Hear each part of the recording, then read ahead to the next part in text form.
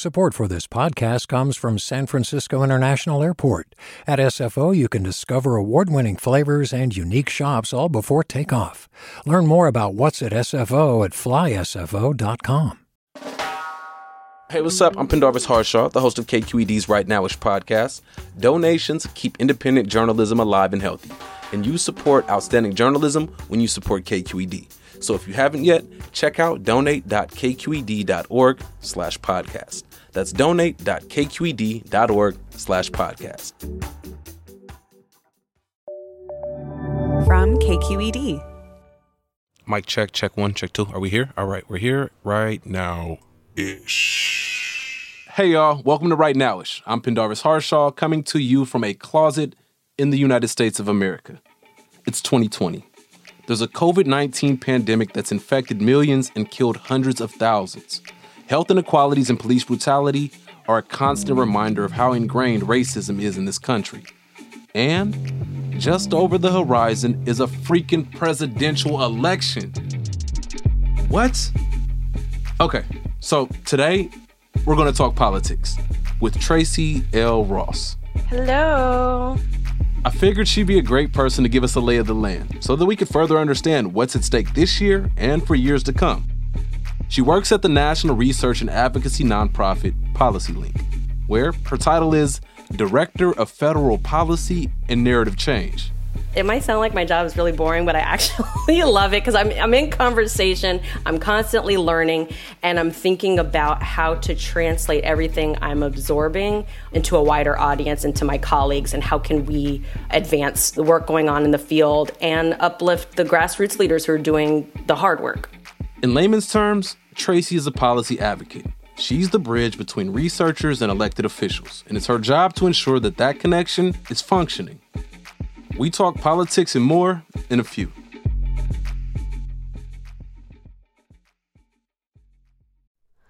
Hi, it's Terry Gross, the host of Fresh Air. We bring you in-depth, long-form interviews with actors, directors, musicians, authors, journalists, and more. Listen to our Peabody Award-winning Fresh Air podcast from WHYY and NPR. Hey there, this is Brittany Luce from NPR's It's Been a Minute. KQED's podcasts like The Bay Curious, Mind Shift, Right Nowish, and more all tell the stories of the Bay and beyond with reliable, human-centered journalism. They aim to inspire, make you think, entertain, and expand your understanding of the place you call home. Here's how you can support podcasting at KQED. Showing your support is easy, and you can join Brittany in supporting KQED Podcast too at donate.kqed.org/podcast. That's donate.kqed.org/podcast. What do you do at your job? For the organization, I kind of lead and coordinate our federal efforts, and the narrative change part of that work is helping to advance messages and communication to enable the kinds of policy changes we want. Gotcha. Do you have any examples of what that looks like? So right now, I'm helping out with a big housing narrative change project that we have. We want to be able to advance housing policies that are pushing us towards seeing housing as a human right. So making sure that people aren't being priced out of their neighborhoods, that people have just cause for their evictions. So in order for us to be able to have these more progressive and wide-sweeping policies, we need to get the idea that housing is a human right to catch on, and that housing isn't just this commodity or something as a wealth-building opportunity. But my work is focused on federal leaders, what's happening in Congress, and what's happening with the administration, and hopefully, a different administration. You can hear it in your tone that you're passionate about the work that you do. No, really, you can. And you look at your resume, you see that you've been involved in certain facets of politics throughout your career, and also your education background, Princeton, Cal. And I'm just wondering, where were the seeds planted? Where did you get politicized? Being from Oakland, being raised in Oakland, I think is critical to my story. Both of my parents are born and raised here. There's a Facebook group called Oakland History, and every once in a while, photos are posted from various things. And recently, somebody posted a photo of some people. It was in the late 1950s or early 1960s, I'd have to go back, of people protesting in housing projects. And in that photo was my father. And he had told me about participating in this protest. I think he was about maybe 15 years old. It was his first protest. They were going to be making some changes to the projects where he lived, and the tenants were against it, and they were organized. And I love this photo so much because I'm like, oh my God, now I can see the moment that I became politicized, because it was the moment my father became politicized.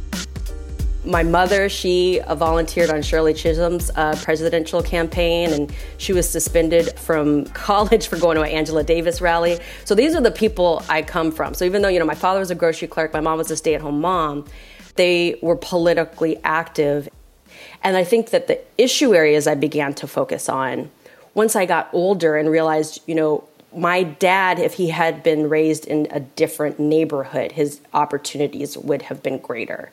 And that where you live, like your zip code, determines your life outcomes. And that's when I started focusing on urban policy. So yeah, back to that big election thing that's coming up in November, right? What's the plan? Oh, Lord. So we say this every year that it's the most important election of our lifetimes, but I think this more than ever, this really is. But many of us are thinking through already, from 2022 and working our way backwards. So I've participated in scenario planning exercises with other leaders, thinking about, well, what's going to happen at the 2022 midterm elections? And what does success look like if Biden is president? And what does success look like if Trump is president? And working our way backwards and thinking about how COVID may still be impacting our lives, thinking about movements and how they ebb and flow and what do movement leaders need. I'm thinking about what we need to do to tee us up and get us prepared for the long fight. So November is a fight, and there's just this long fight ahead to be able to reverse policies that are currently negatively impacting people, get prepared to tee up bigger, more wide-sweeping legislative packages. So it feels like I'm living in 2 years at once. I'm thinking about 2020 and 2022 simultaneously, but Laura, we need some changes in November. Understood. Just totally skipping 2021. I know. I know. Maybe that's just wishful thinking, having been in, quarantine, and I'm just like, let's fast forward. All right. So, a question I've been asked a couple of times, or conversations that I've fallen into, does it make a difference who gets elected this coming November? Absolutely. 100%. I appreciate why people might not be enthusiastic about their choices, and that happens every year. For me, it's always a strategic choice. I'm not voting for a candidate who is a reflection of my soul. I'm voting for the candidate that in my strategy and my advocacy is the one that I would prefer to push. And the reason why it really matters, we're 6 months into a pandemic. I'm skipping over the past few years of harmful policies, but we're 6 months into a global pandemic, and the current president is just now saying, maybe you should wear a face mask. He's asleep at the helm, and it's incredibly dangerous. Elections matter because the kinds of people that would be filled in the administration would believe in science, would be able to call out the kinds of racism and sexism and blatant things that have been upheld for the past few years. And so, Biden's not a perfect candidate by any means, but he's the candidate I want to push. So it absolutely matters. The common term is, lesser of two evils, but not necessarily the person you want to, is your soulmate, or you said your soul reflected in. Yeah. That's why, sometimes people will be like, this candidate doesn't inspire me.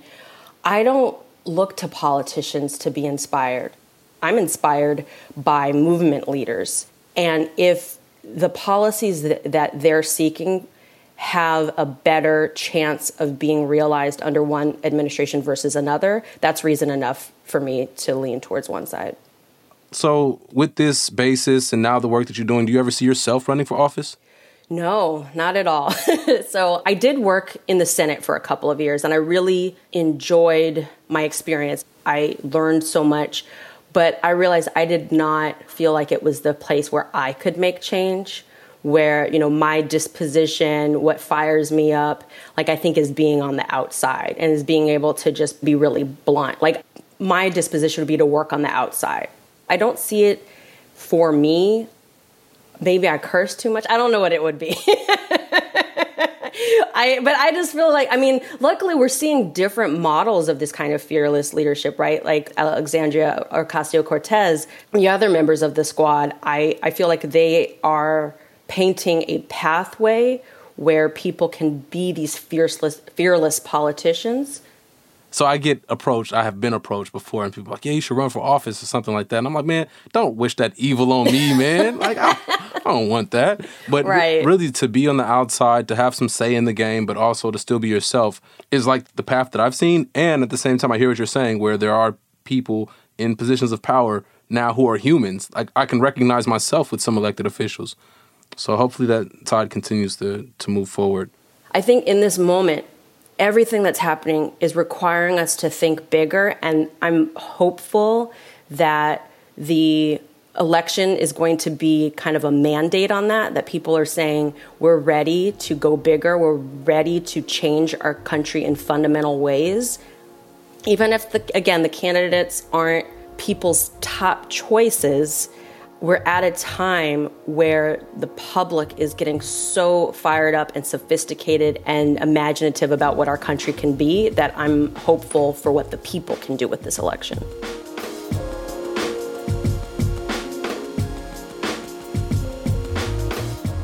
Thank you to Tracy for joining us today. You can find out more about her work by following her on Twitter at Tracy L. Ross. All one word, Tracy, Tracey L. Ross. Thank you to the production team behind this podcast. That's Ashley Ann Krigbaum, Asala Sanipour, Jessica Platchik, and Rob Spate. Our engagement team is Lena Blanco, Sarah Pineda, Vita Kong, and Kiana Mogadam.